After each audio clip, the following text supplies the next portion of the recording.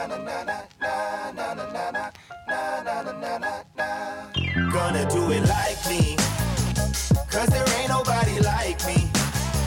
Can't nobody do it like me.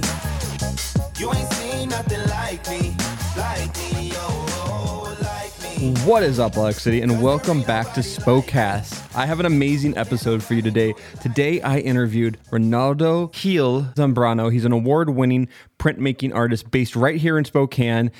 He's originally from Caracas, Venezuela, and I talk all about how he came to settle here in Spokane, all about his practice as a printmaking artist, and about all the other things he has going on. He is also an assistant professor of printmaking at Gonzaga University. He is the co-founder of Spokane Print and Publishing Center, and he is also the Spanish-speaking host of the very popular podcast, Hello Print Friend. This was just an amazing conversation that's been long in the work. I met Reinaldo about a year ago when he came to use my studio when he did an in-person interview for his podcast, Hello Print Friend. And I've been trying to get him on the podcast for a really long time, and it finally happened, but it also happened at a perfect time because as we're listening to this on March 13th, we get to talking about Spokane Print Fest, which is an event he helped start, and it takes place all throughout the month of April with multiple events across, a ton of different places. They did the main show at the Spokane Library's Hive out on Sprague, but there's also going to be some other breakout events at Terrain and other places around Spokane, and he's just super, super involved in the print community here in Spokane, and we just talk, like I said, all about that and how he came to create this amazing community within our city. It's such a cool story. His story is very unique of how he came to be in Spokane, and he's just a genuine, amazing human being. And I know I've said that multiple times on already, but it cannot be said more because I get to meet all these great people, and I know that they're good people. But then when you get to sit and have a conversation with them about what they are passionate about and what they love, you just get to see the side of people light up and talk about their passions, and it's so exciting to see that and to see what he's doing in Spokane and what he'll be doing here for years to come. He's like I mentioned, he's a professor at Gonzaga, so he's on the track to be a tenured professor there. So I got a feeling we're going to see a lot from Reinaldo over the course of these next, hopefully, decades of just seeing his art grow. And I'm really looking forward to you be able to listen to this interview. It was a lot of fun. But before we get into the interview, I got to say thank you to all of my amazing Spokastonites, my Patreon supporters. Honestly, I say this every week too, but I cannot do this podcast without you. I know I'm slow on the content on Patreon, but really the money that I'm receiving from my Patreon supporters is all going directly back into Spokecast and is really helping me create this podcast on a weekly basis. And I've also teased this a lot, that with the support that I'm getting, I'm going to be announcing where that money will be going to monthly here very soon.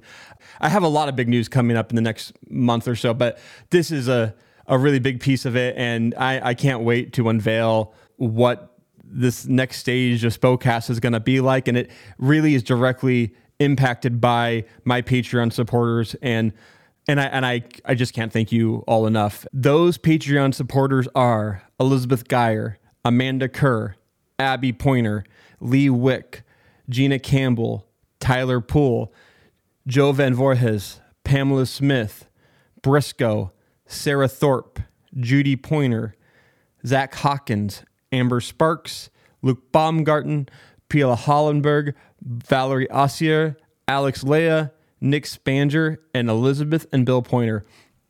Thank you all so much. If you want to become a Patreon supporter and help me grow this podcast even more, please go to patreon.com/Spokecast and sign up for one of my 4 tiers and help support and grow this to even bigger heights. Higher heights? That's probably what I should have said. But thank you all again. It means a lot. And again, I do have a lot of big news coming up in the next month or so. I'm not sure exactly when I can announce all this stuff, but it's all happening and it's all very exciting and it's cool. But today, as I'm recording this, is March 12th. You're listening to it on March 13th. I just got out of a really cool interview with a podcast I helped produce called The Perimeter with Adam Morrison, and he just interviewed Drew Timme in probably what was one of the biggest interviews Adam's ever done on the show. Definitely one of the biggest interviews that ever happened in this studio, and it was an honor to be able to sit in this room and be a fly on the wall while 2 Gonzaga greats got to talk shop and talk all about Drew's career at Gonzaga, what's next for him, some Mark Few stories, some other fun stories, some name, image, likeness stories. Like it was a very unfiltered interview, and I don't think you would get this side of Drew in just like a short little 15-minute or even like 5-minute interview. It was a very unique experience, and when it releases in the next week or so, I will definitely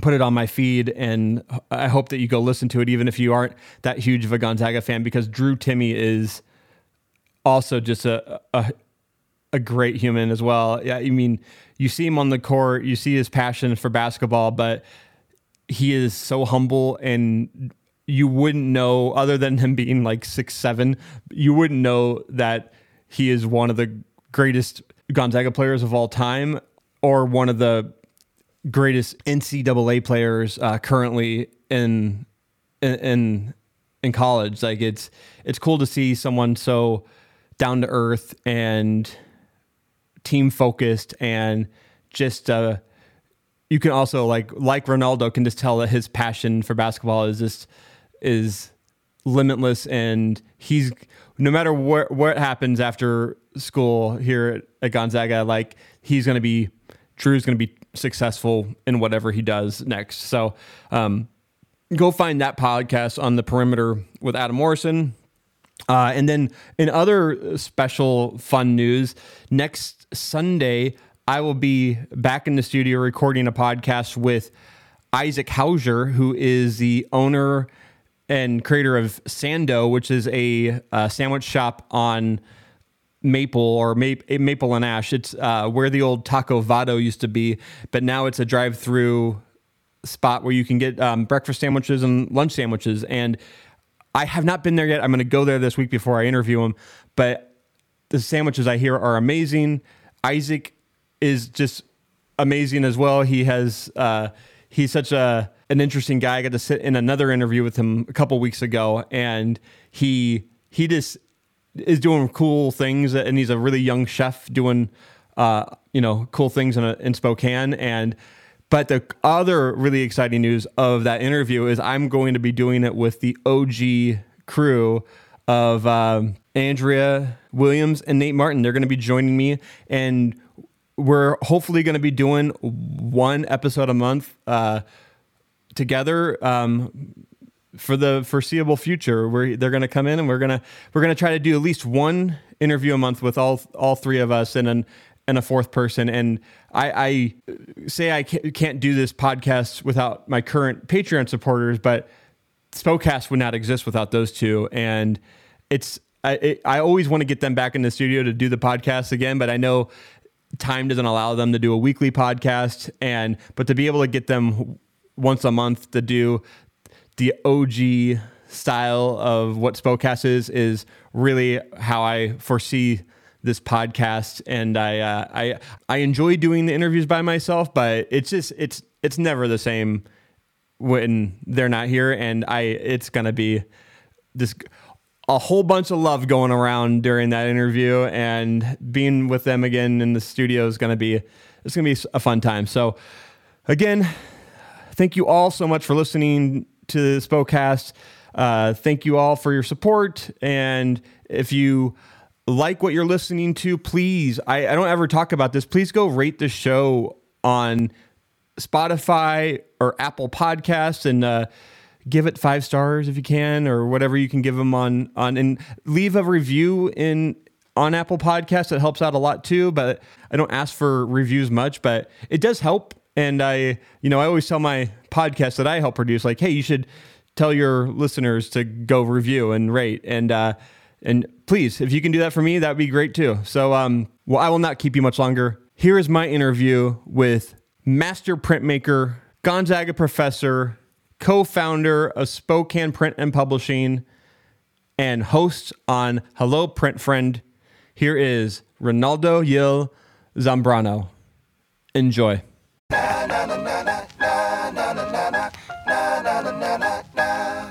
Well, I've already introduced you if you're from the intro, but I'm sitting here with Reinaldo Gil Zambrano. Did I say that right?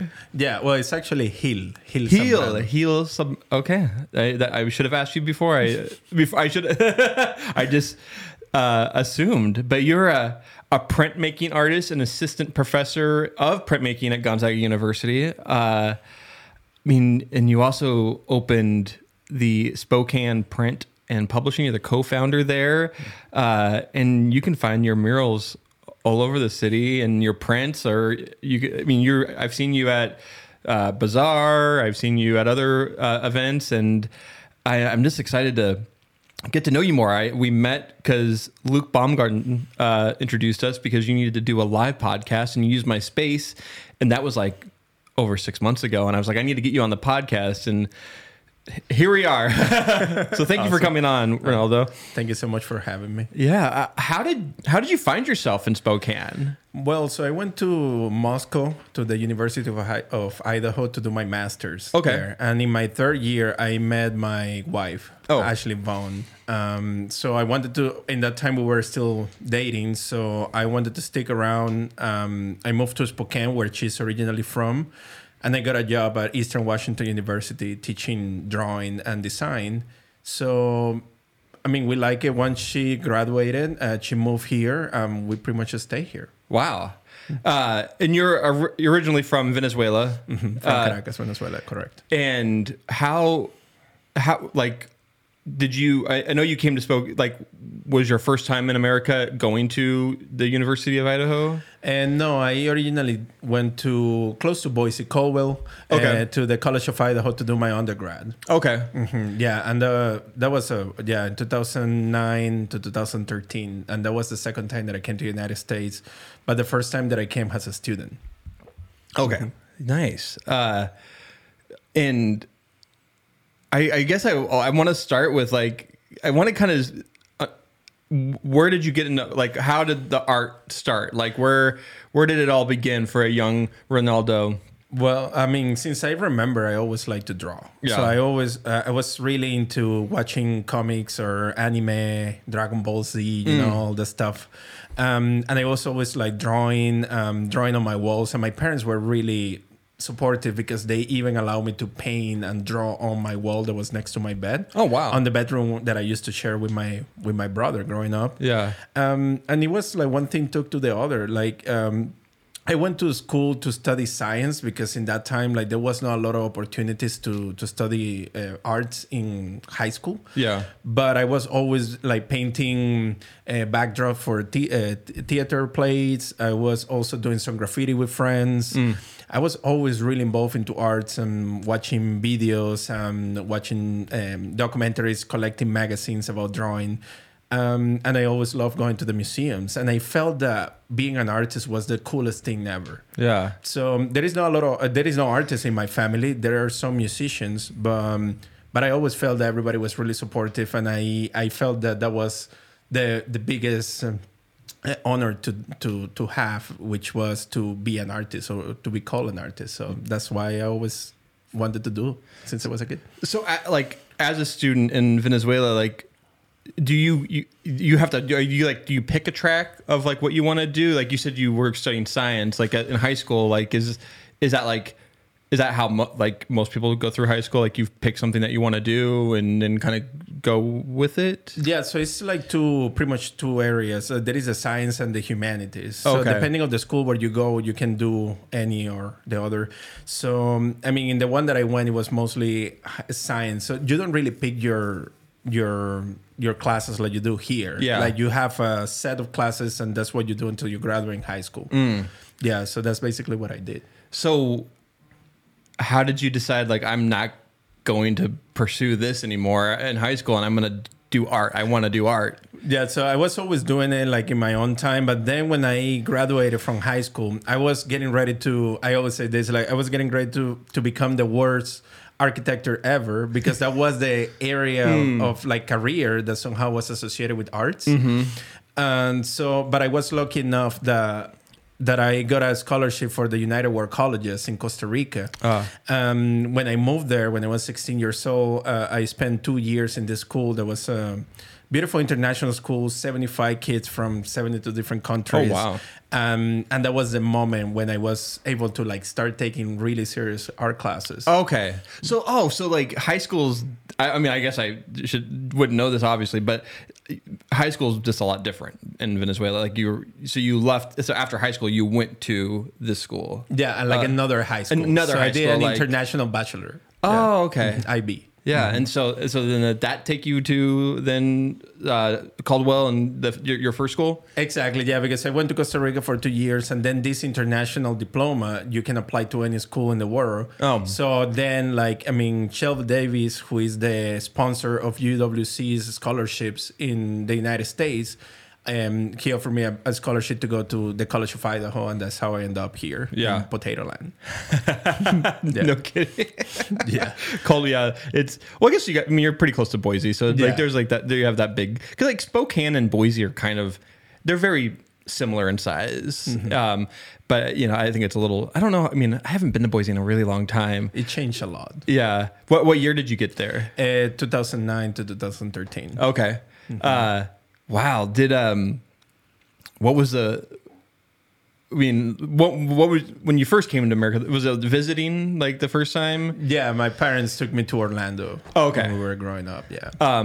So was it when you came here for school? Was it just a culture shock? Like, yeah. Oh, definitely. I mean, the same reaction that you had, the guy from the embassy when he was giving me my visa, he was just laughing at me when he saw where I was going. Because I was going to Idaho, right? Right. So then when I arrived there, of course, it was cultural shock because there was not a lot of international students in that school. Okay. And the town was really small in that moment. Yeah. So, I mean, you definitely stand out. And my English was really bad in that moment. I mean, it's getting a little bit better, but in that time it was really, really basic.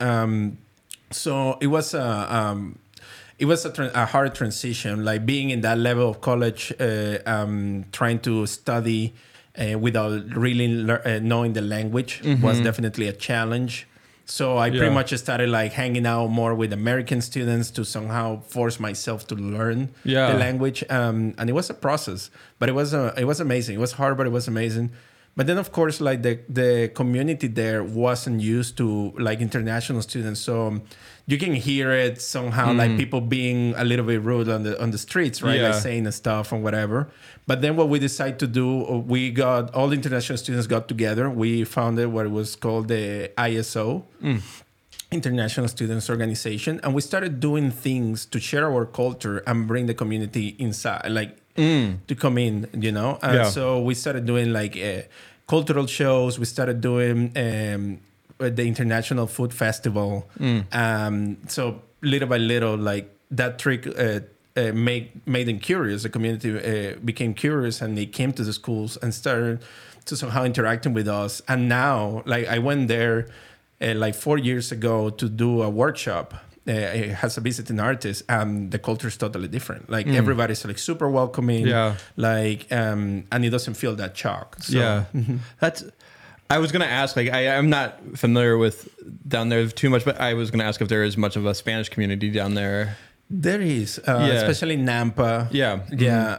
Of course, in Boise and in, there is like, of course, because there is a lot of agriculture too. Yeah. So you're going to see Mexican communities. Did you have any idea of where you were going? Like, I mean, you could probably see it on a map, obviously, but like, that has to be, going to Idaho is, I could see why someone would giggle. No, I didn't. And I was so excited that I was getting the opportunity to go with a full ride to study art that I didn't care. Yeah. It was like, I'm just going to seize the moment, going to learn so much, and I'm going to make the things that I always wanted to make. Nice. So I didn't really care. But when I arrived, those 4 years were a little bit rough. Yeah. So then when I went back to Venezuela, I spent a year there, and then I applied for grad school. During that process, I was trying to go really far away from Idaho.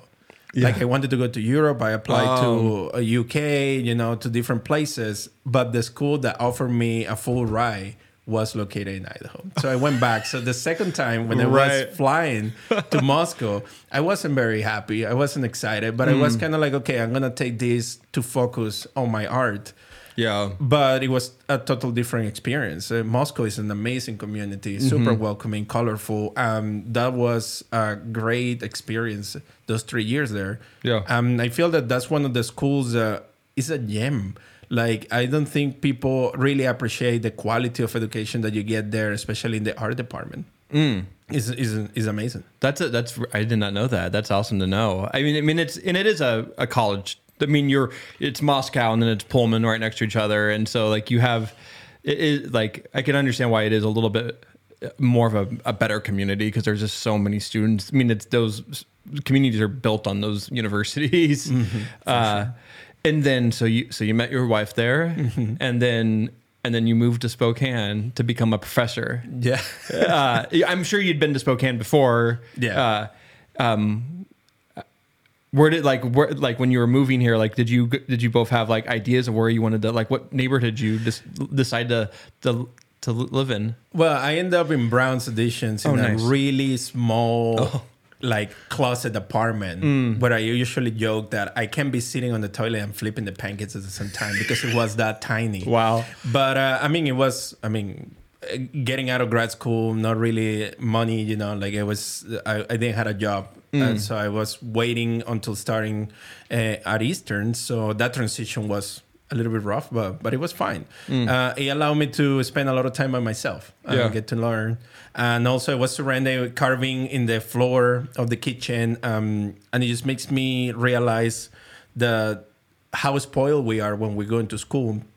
And the needs, the voids of not having a printmaking studio around available for you to continue pursuing your practice. Oh wow!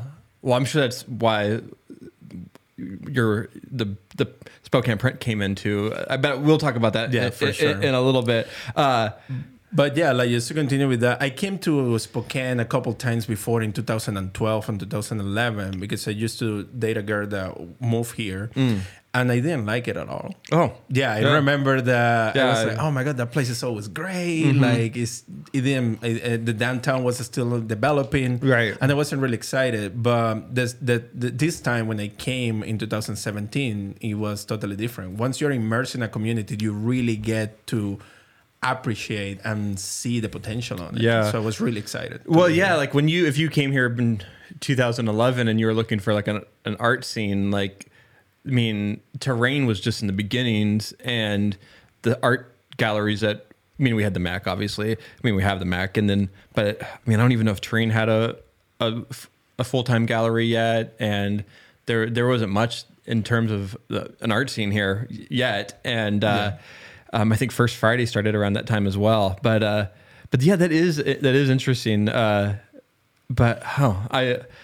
I want to get into all this in the guts of the show. Before that, I want to break it up a little bit. I want to play a quick little game. It's called the Spokecast Hot List. I'm gonna say a word, and you're gonna say the first word that comes to your mind as it relates to Spokane. And I always start with an easy one.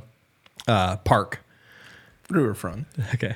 I think it's too easy. I always say park, and I think Riverfront Park gets it every time, just because you have to look at it when you walk into the stadium. Manitou. Then. Oh no! There you go. The second most popular. Coffee. No, I don't really drink coffee. So okay. Yeah, I would say Atticus. Okay. Music venue.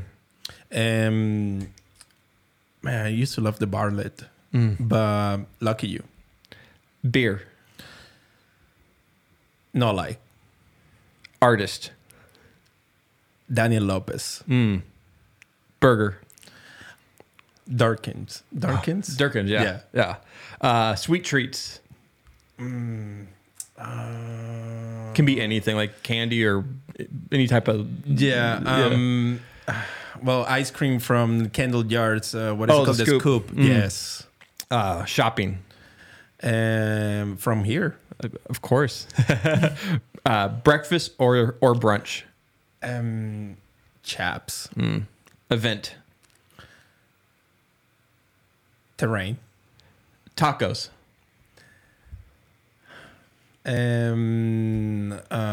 Well, let's say cochinito. Okay. Neighborhood. Browns. Pizza. Trattoria? Trattoria? What is the name of it? Versalia? Yeah, Versalia. Yeah, yes, they switched. They switched the name. Yeah. Versalia. And I'm gonna ask this, and I don't even know if this exists in Spokane. Venezuelan food. My house.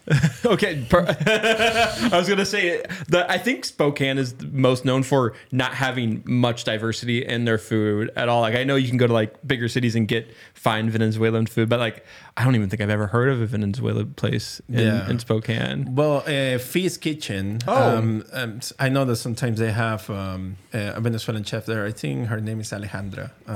She cooks there sometimes. Nice. Yeah. Sometimes my wife and I would like to do hallacas and we give it to our friends. So we might join you to make you join the list too. Okay. Yeah. What is like the main like type of, what is like a Venezuelan like meal?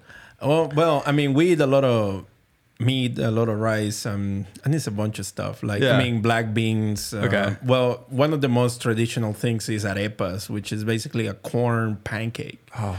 So imagine a tortilla, but it's thick, like a gordita, and you grill it on both sides, or you can eat it fried.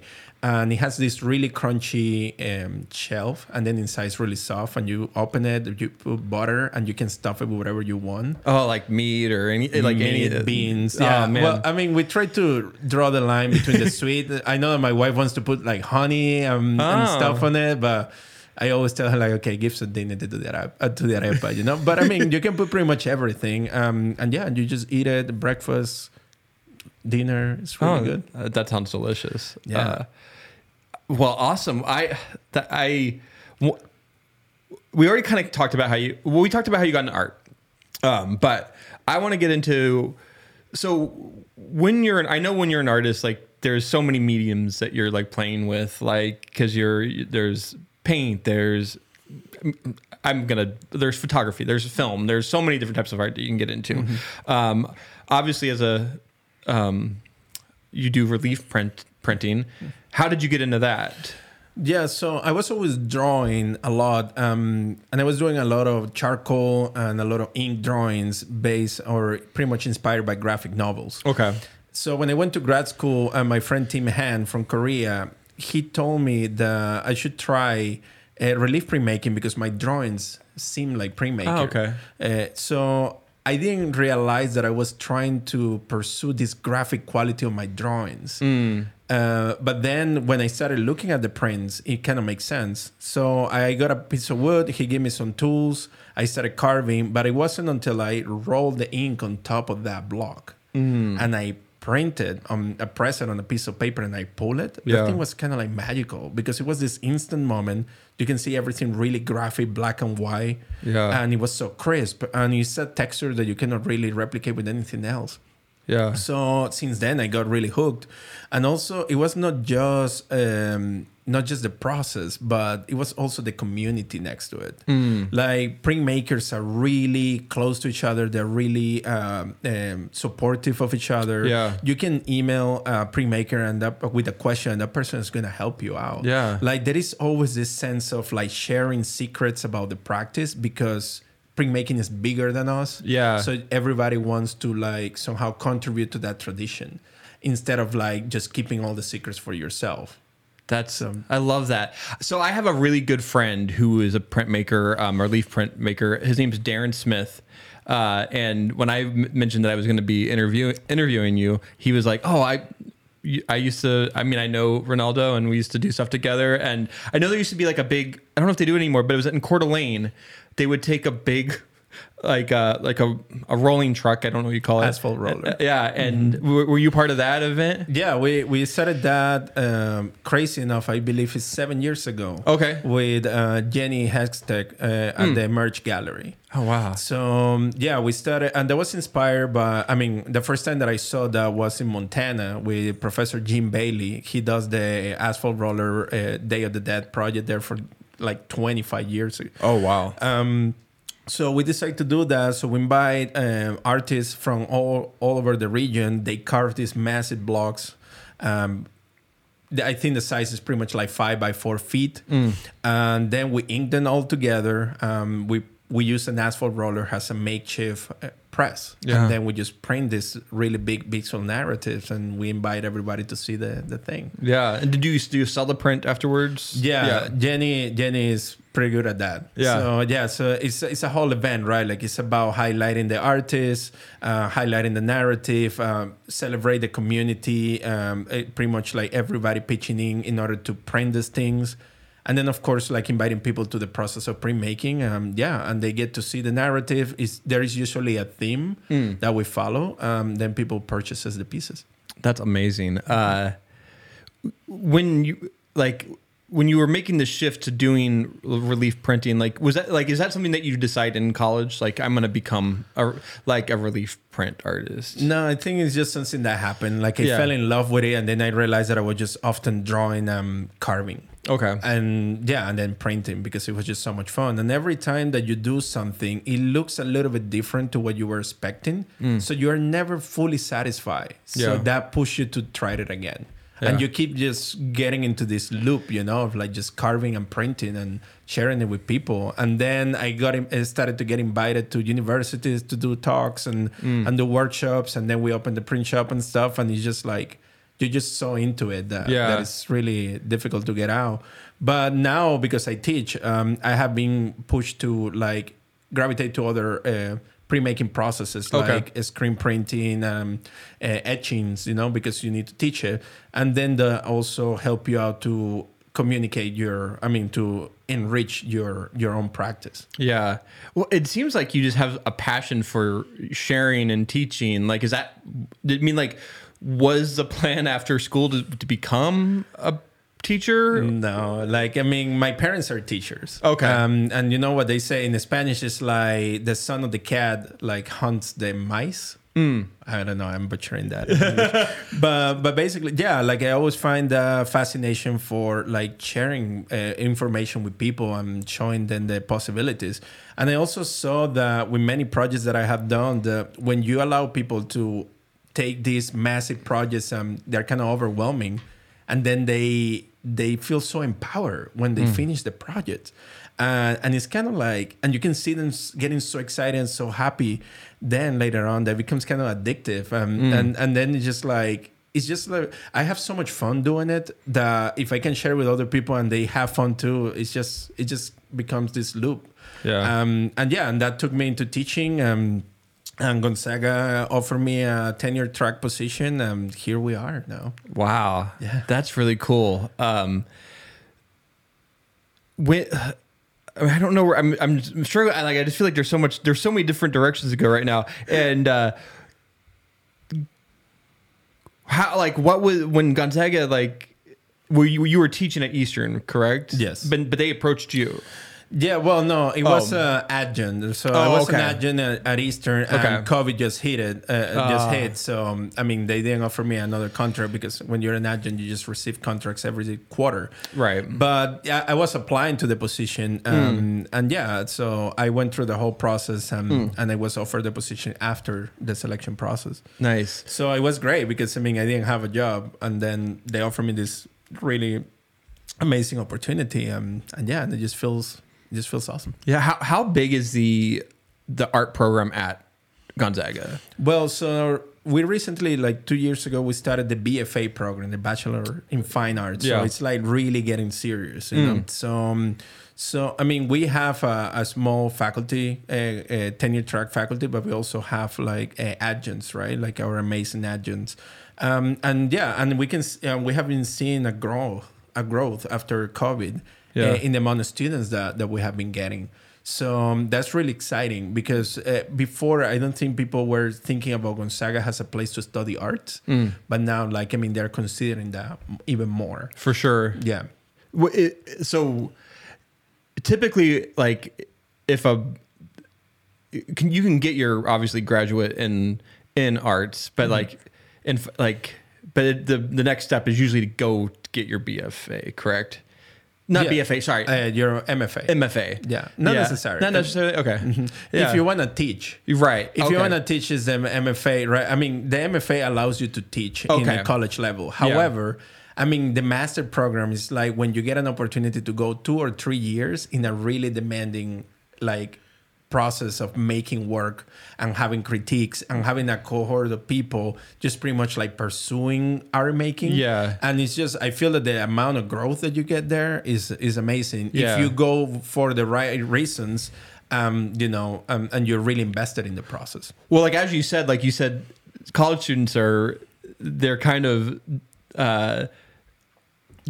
you have all the best facilities when you're going to college. You have a place to do your art. You have you have a studio there. Like, you have you get your art shown. Like, when you're an artist by yourself, it's like, I mean, it's cutthroat. I mean, I wouldn't say it's cutthroat, but I mean, it might be. I don't really know the art world that well, but I know that, like, when you're out there on your own, like, it's hard to make a living at that. But going through like a university and going through those programs really probably helps prepare you for that. It does help, right? Like, I mean, but however, there is something that that is necessary. Right. Like, you need to have the hunger and you need to have the desire and passion. You can go through any program, but if you don't have that, I mean, you don't really are going to be pursuing anything. Right. So, I mean, that's something that I admire for so many artists that haven't go through the programs, but they're still making killer work. Yeah. And so I mean, that's kind of going to school is not necessary for making art, but it definitely help you to, like, work in your language, your visual language, make associations with art history in order to identify where is your space in history in a way. Right. But the most important thing is, like, having people around you who are also doing the same processes, making mistakes and sharing those experiences with you. Yeah. And the critiques. Yeah. And I guess this is why you helped create the Spokane Print and Publishing, right? Because, I mean, that's just like a community for your art and for your style. When did Spokane Print start?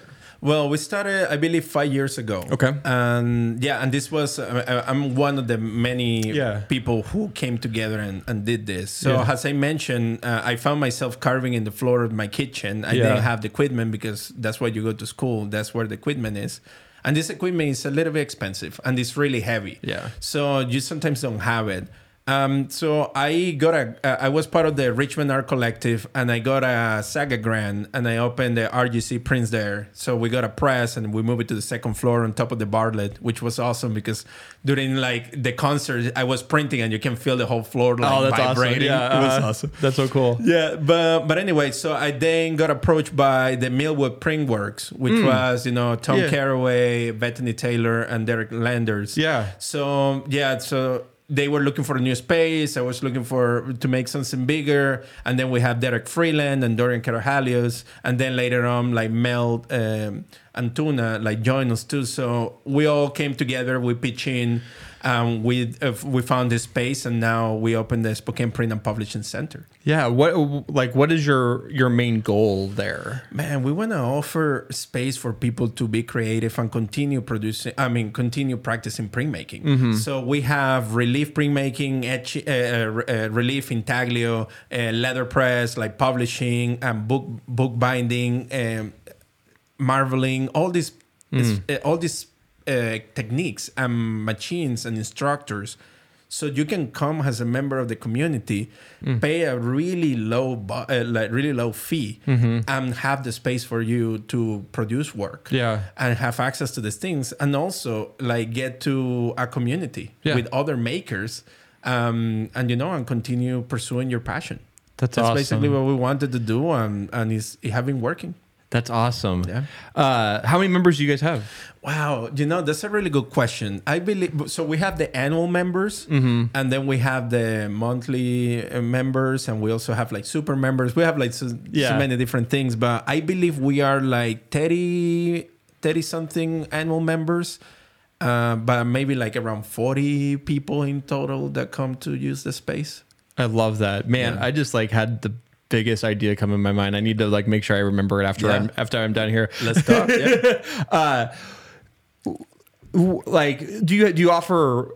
I believe you offer classes to the public as well, and like beginning ways for. Do you have like? List a couple that you offer to the community. We do intro classes. Okay. We offer really intro to lino cuts, intro to wood cuts, intro to letterpress, poetry classes to book binding, and like how to make your own books, like how to make covers. It's kind of like, and they're all like interconnected, because once you do a relief printing class and then you do a letterpress class, you kind of like make the illustration to the poem that you wrote.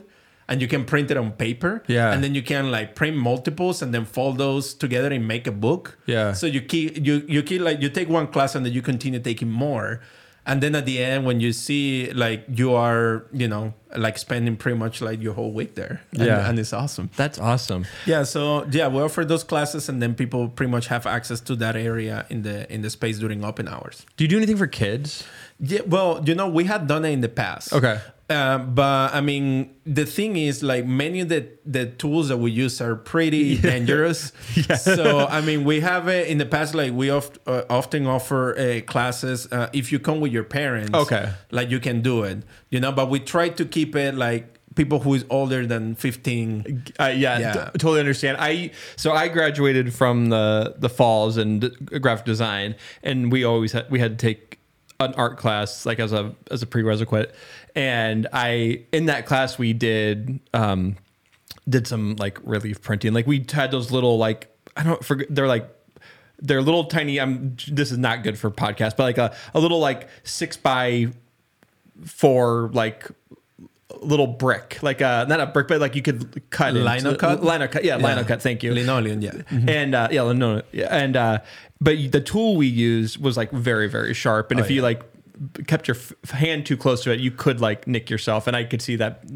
I was just thinking like, oh yeah, kids probably shouldn't be doing too much relief printing. They should probably start by just drawing. Yeah, for sure. Doing the easy art first, and before they get into the dangerous stuff. Exactly. Yeah, there is a lot of liability there. Yeah, because you also work with like rollers and stuff like exactly, and those presses are really, really heavy. You can really crush your hand or something. So we try to give as much guidance to our members, and and then they do their thing. Absolutely. Mm-hmm. Wow, that's so cool. I need to come by and just check out the space. Where's it located? So it's 1921 North Ash. Right next to the Art Salvage. Right next to Art Salvage. We share the same building. Yeah. Do you are you also close to the Maxwell House? Yeah. So do you go to the Maxwell House? I went there once, and I had a burger there once, and then I think they were like renovating, so I haven't been back. New owner. So the Maxwell House is under new ownership, and they're owned by a really cool group of guys, but their roasted chicken there is like that's what I hear. It's amazing. But I hear that after I ate the burger, so that's why I need to come back. Right. I need to come back. Yeah, and so you probably went there with the original owners when they were there, and the original owners like they had to give the recipe to the new ownership to be in order to make it.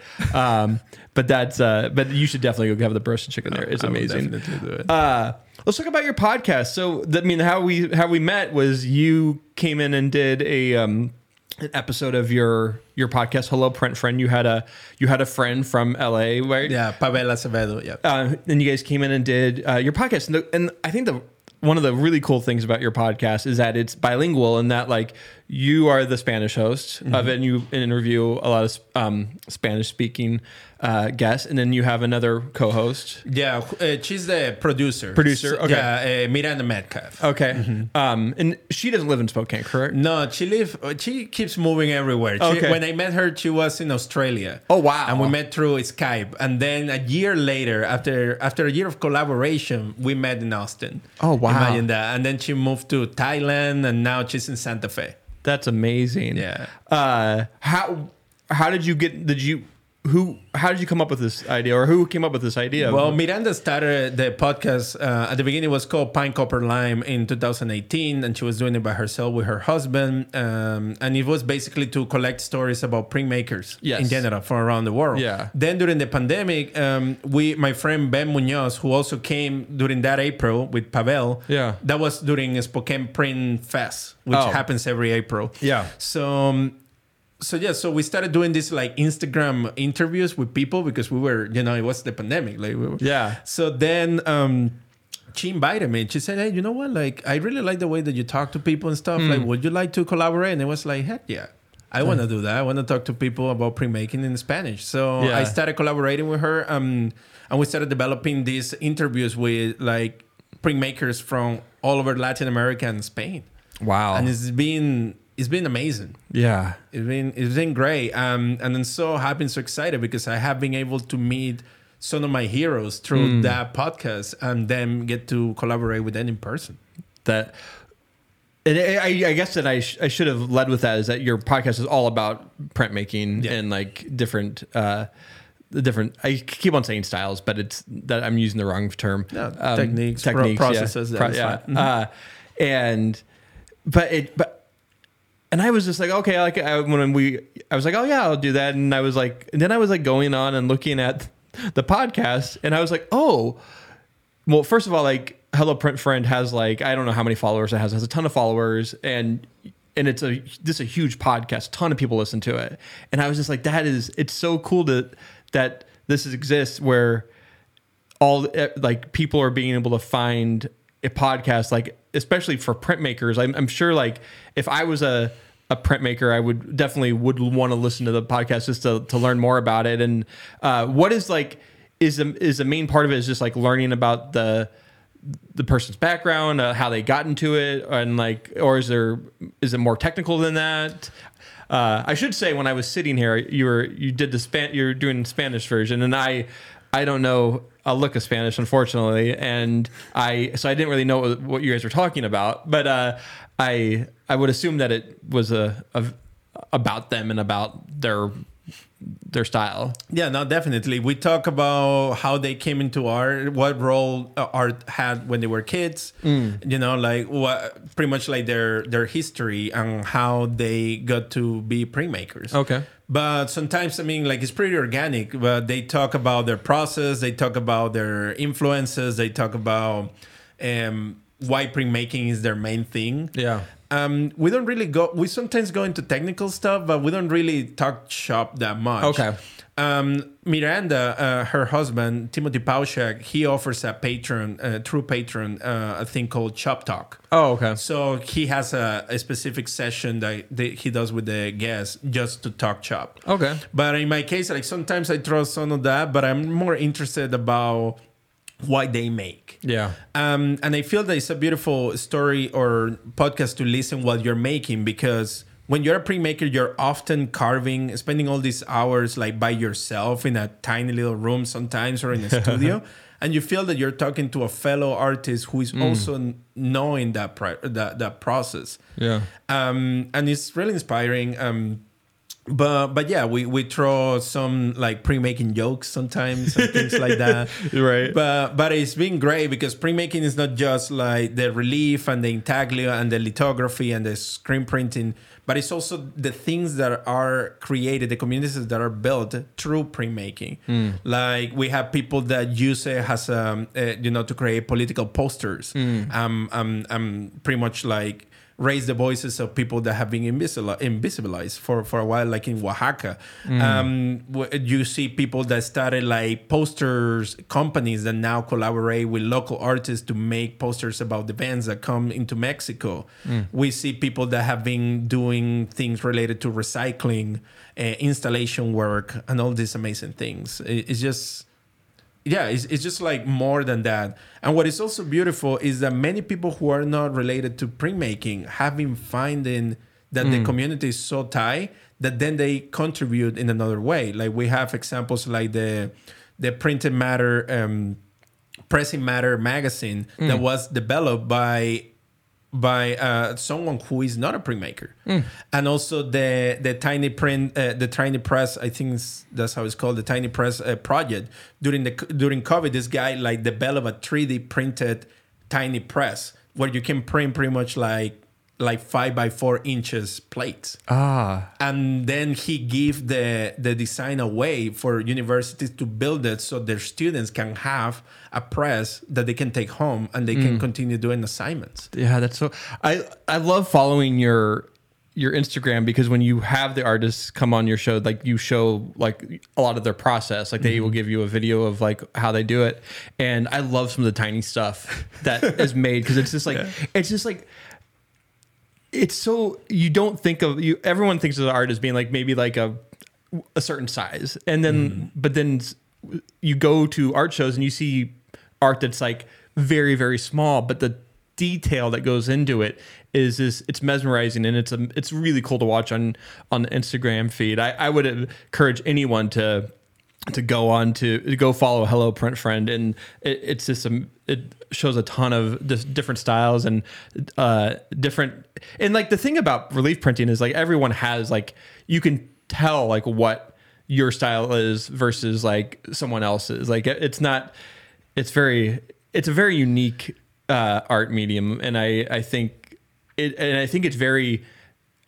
I think when people think of art, they also often think of paintings and different things, and I just love printmaking in that like you cut into this whatever material you want to use and make this piece of art, because like when you look at it, it looks so easy. It looks like something, not easy, I shouldn't say easy, it looks like you painted it, obviously, but like how it goes onto the paper is it's mesmerizing to me, like to see how these, because like everything that you see in like the either the print or like the paper color is the stuff that's not the stuff that's getting carved out. Exactly. And like, or am I opposite? No, you're fine. No, I'm right. I'm right. And I was just, and it's so cool. I often ask my friend who does it, I'm like, do you sell the original print, like the block, the matrix? Yeah. Sometimes. Because I was just like, that would be such a cool thing to have. Yeah.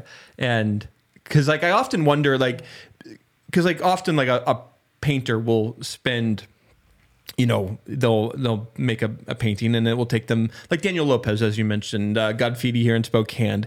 I went and met with him once, and he was doing a piece in his room, and I was like, well, how long does that take to do? And he's like, 3 to 4 weeks, maybe like hundreds of hours. And I'm like, and then he's going to turn around and sell it for however much he sells it for. And I'm like, even if you sell it for that much, it's still not worth it. Like, it's still like and I should ask about that, is like printmaking is different in that, like when you create a print, like you have like you have the original piece and you can keep on making it until you can sell the prints for, a different price. But I was just like, but it's still like the time and effort put into it is still, that's the value of art is so strange to me. Yeah. No, and it's true. And that's kind of like our mission too, right? Like when you get to teach the process to other people, they start to appreciate it more. Yeah. Because I feel that I believe that printmaking is cursed by the word print. Yeah. We also say print with something that comes directly from a printer. Yeah. Right? Like from, I don't know, like a laser printer or something like that you just press Control P and it comes out. Yeah. But once they take the class and they see what it takes, then they start, oh my gosh, that's why a print costs what it costs. Right, for sure. But it also, it's called the democratic multiples because you can make many. You can sell some, you can trade some, you can with pay some. And then at the end, you can pretty much distribute it with more people. And that can help you out to regulate the prices too. Yeah. And watching what goes on like on your feeds, like this is even on Spokane Print. It's just like the different ways that how the technical aspects people put into even doing like a screen print where like they like do different color, like the way they pull it and the way they. It was just like I always like because I used to do screen printing like had a t-shirt shop, so I knew how to like pull, but like the way the artistic element to it, like where like I don't really explain this wrong, but like putting the different colors on the print and pulling it and then doing it again in a different color and how you get this final piece is just, it's amazing to watch. Yes. And I think, and I do think you're right. I think printmaking is kind of thought of as like a lesser style, and it's definitely not, especially the pieces like especially if you like got into like marble like relief printing, like that's you got to have marble to do that. Yeah, for sure. What do you mostly work on? What is like do you mostly do wood?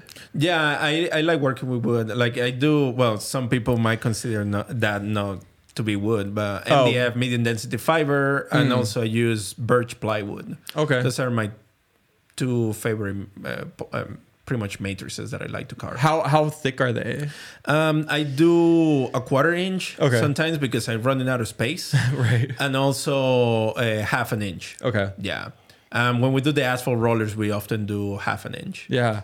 And you also do murals around Spokane. How many murals have you done? I don't know. I think maybe 5 or 6. Okay. Not that many. Where's the most most public one? Well, the one in Riverfront Park that I did for Mac Daddy's. Okay. That one is right in front of the park. Oh yeah. In the mall. And there is also the Feast Kitchen.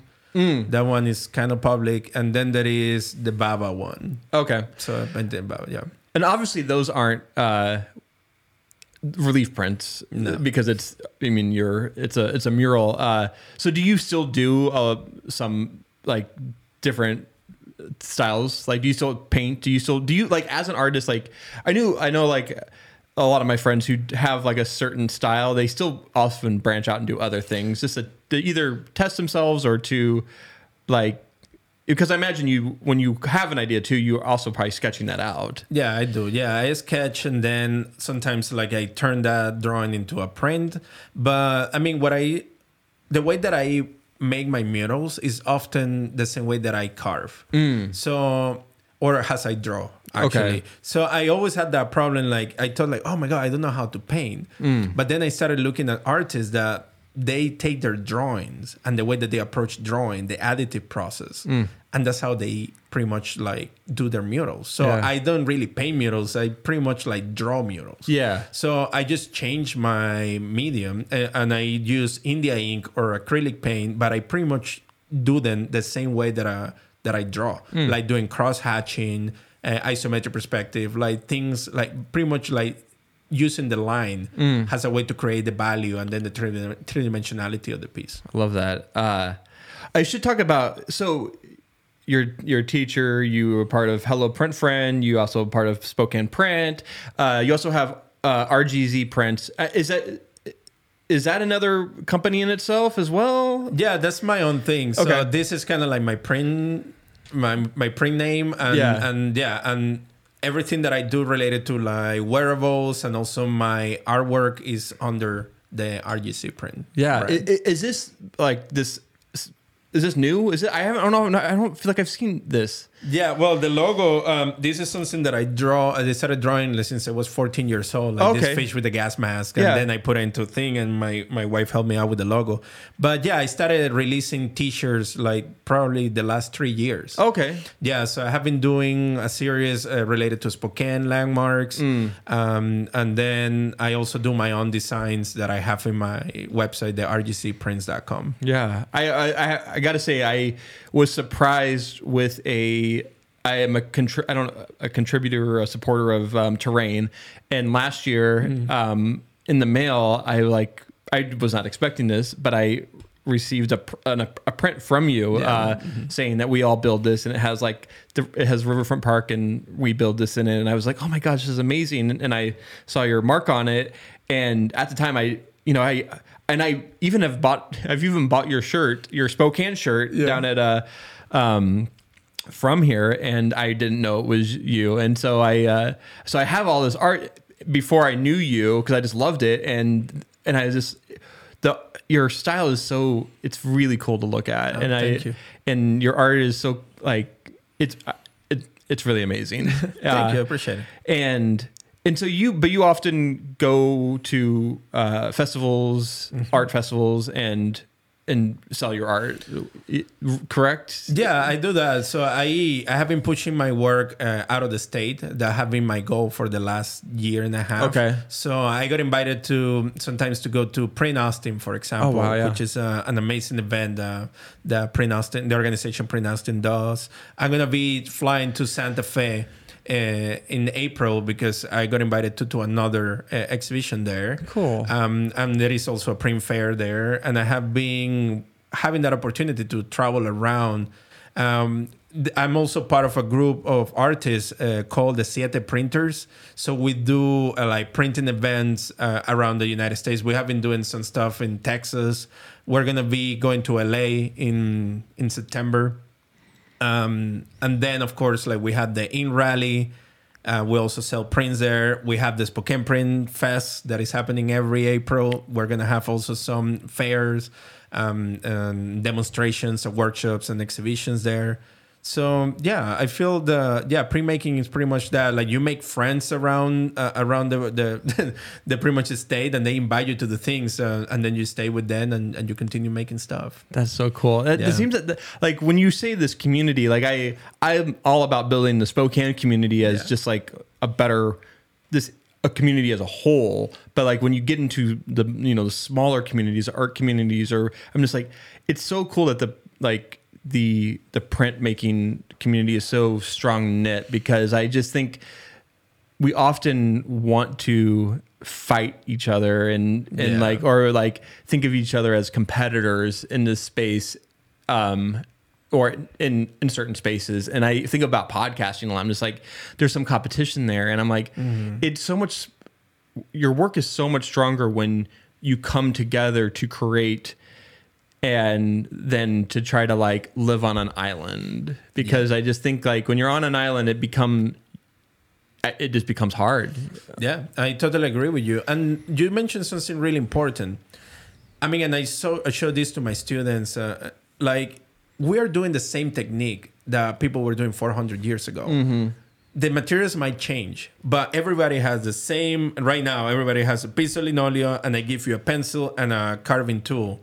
And we're 100 people here, everybody's going to do something totally different. So when you put your ego aside there and you like contribute to each other, just as you say, like we help to empower each other and be better. And somehow like fill the voids, in each one of our strengths or weaknesses. Yeah. But the other thing too that happens, there is still competition between printmakers. For sure. I see my friend Ben Munoz. On Fridays I feel kind of lazy. Like I don't want to do anything. And then I see my friend Ben Munoz like pulling these big prints. It's like, no, I need to get my crap together and start working. Yeah. So yeah, like that is this thing, but it's also this larger vision, that we're contributing to printmaking, to a media that have been somehow through history pushed like something that is not as valuable as painting, for example. But you will be surprised of how many of your favorite painters, like Picasso, did printmaking. But people don't know about it. That's true. Yeah, that's interesting. Well, because I mean, also printmaking was a good way back in the early 1900s, or I mean before like commercial printing started happening. Like it was a good way to probably, if you were an artist, to make money in a more like having more pieces to sell. Yeah, exactly. And also like to spread the word. Yeah. That was basically the main idea. And there's something else that is beautiful about printmaking is like many of the revolutions that we have in history started because of a print that was multiplied. People didn't know how to read, but they had an image and they saw it repeated so many places that then like people started like activating and seeing themselves reflected, and then that sparked something within themselves, and then they went and pursued that. That's so true. I mean, in popular culture, you see it a lot now with Shepard Fairey, what he did, and like we are a posse? I forget the actual term, but like, and then obviously Believe. Or was it Believe? What Obama's poster? But yeah, you're right. That's so true. The history of art is so amazing, and I think people really should spend more. I should spend more. I'm not saying you. I should spend more time learning about the history of art, just because it's so fascinating. Yeah, come to the print shop. I absolutely will. The first step. Yeah. How can people see your art now? Like, I know you can get on your Instagram at RGZ Prints, or is it just RGZ? RGZ Prints. Okay, and that's how you can see it virtually. But how can you see your stuff in person? Well, I mean, you can come to the Spokane Print and Publishing Center. Usually there on Mondays. You can check the rgcprints.com page, the reinaldogilzambrano.com. We're going to be having a show in April for the Print Fest, the Spokane Print Fest. And that's going to be the first Friday at the Terrain Gallery. We're having a beautiful cohort of national artists and also international ones. We're going to do some demos there. And then, of course, we will have the fair to kick off the Spokane Print Fest at the Hive. And that will be, I believe, April 2nd. Or 1st. That's a Saturday. Yeah. So yeah, come by and see prints. Pretty much like people making prints, and also you can purchase your favorite artist's prints here too. Absolutely, that's so cool. And I want to say, I did not even know about. I mean, I know about the Print Fest. I did not know it was happening in April, and this is coming out in March. And what a happy accident, because when I was asking to come on, I was just like, I told Reinaldo I'd have him on the podcast sometime, but this is awesome that this worked out so well. It was meant to happen like this. Awesome, and I really appreciate that. But yeah, seriously, check out SpokanePrintFest.org. Okay. You can see the whole program in there. We have exhibition in different locations around town. We have workshops that some of your favorite regional artists are teaching. And then also we have demonstrations. It's just like many, many things. And then we have a celebration to close everything, because Spokane Print and Publishing Center will be turning 1 more year old. Awesome. And we're going to celebrate that. I get it. So like this is all comes in with your anniversary, the Spokane Print anniversary. Exactly. Yeah, awesome. The SPPC. Yeah. So how many years will it be now? I believe 6. 6 years. Or 5. Yeah, something like that. Well, as soon as you hit 2 means you've made it. I mean, obviously in this world it's a little, but that's awesome that you guys have been around for 5 years, and I think it will. I hope that it will be around forever. Yeah, no, so. I mean, we survived COVID, Yeah, for sure. Thanks to our members, and we're still going strong. So yeah, you guys should check it out. On an unrelated note, like you were talking about the best taco place, I will say De Leon. Sorry. Okay. Going back. It's funny. My last guest said the same thing. De Leon had really good tacos, and honestly, I've had their burritos, and I've never tried their tacos. Yeah. So carnitas, man. Those are the ones. Well, we're ending up the show, but before we end the show, I always got to ask the question that I always end it with is, why Spokane? Because it's a vibrant community that is really supportive and offers so many opportunities for people, for our students, and for our makers to have materialize an idea and see it having a direct impact with the people who live here. Yeah, I love that. I mean, and I feel that that's why Spokane is so amazing. Like you can see it with Terrain, there's PPC, like so many other organizations that, I mean, they do something here. People support them and they bloom. Yeah. I mean, when you say Saga Grants, I always think Spokane Arts. Of course, Spokane Arts. Like they do so much to help artists in the community, make it happen by helping them get access to grants and stuff like that. And I think, and I also don't think all artists know of all the opportunity to receive these types of things. Like, I mean, I imagine it's easy to find it, but not everyone knows about it. Exactly. So, yeah. I mean, you need to be looking, but there is definitely all these people from these organizations. They're really like eager to help. Yes. And they put a lot of stuff there. And that's why like I need to thank you about having this space too, because it allows to like reach out a different audience, and highlight the many, many things that are happening right here. It's so exciting to be living in Spokane right now. It is. I love it. I couldn't agree more. I mean, it's why I started this podcast with my friends 5 years ago, and why I ended up starting Spokecast as a company. I just think like Spokane is really changing, and it's changing for the better. And I know we have a lot of work to do still, but of course, but there's a lot of amazing people that are doing amazing things. Yeah, and I mean, and the people who came, and Pavel came last April. Killjoy, all those artists that came from Texas, they were so amazed with the things that are happening here, the vibe, the opportunities, the print studio, the fact that we have the falls going through the downtown area. They were just so excited, and they didn't realize of the amazing things that we have here. And I feel that when you're living in the space, it's a little bit harder sometimes to realize the amazing things that are happening around you. Yes, definitely. I think it's hard. Like, it's easy to criticize the city that you live in when you've been there your whole life. Yeah. And then when you take a step out and you see other places, you realize, oh, like maybe it's not as bad in Spokane as I think it is, especially when you visit other places. Yeah. But I will say, like, Spokane has its faults, but I think we're all doing. I think it's getting a lot better. So, again, Reinaldo, thank you so much for being on the podcast. Thank you all for listening, and till next time, peace. Gonna do it like me, 'cause there ain't nobody like me. No way. Can't nobody do it like me. Hell no. You ain't seen nothing like me, like me, like me, 'cause there ain't nobody like me. Hell no. Can't nobody do it like me.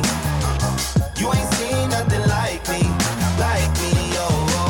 Don't you just wanna love yourself? I said it's all about you and no one else. I said, don't you just wanna love yourself? Let me hear you sing it louder. Don't you just wanna love yourself? I said it's all about you and no one else. I said, don't you just wanna love yourself?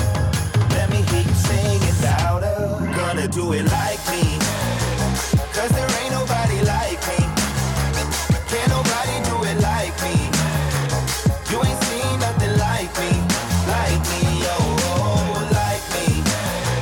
'cause there ain't nobody like me. Can't nobody do it like me. You ain't seen nothing like me, This is a production of Spokecast Production Studios, located in Spokane, Washington. Our city, our stories. And a big thank you to Jinx Universe for letting us use his song, Like Me, from his latest album, Make It Look Good. Peace.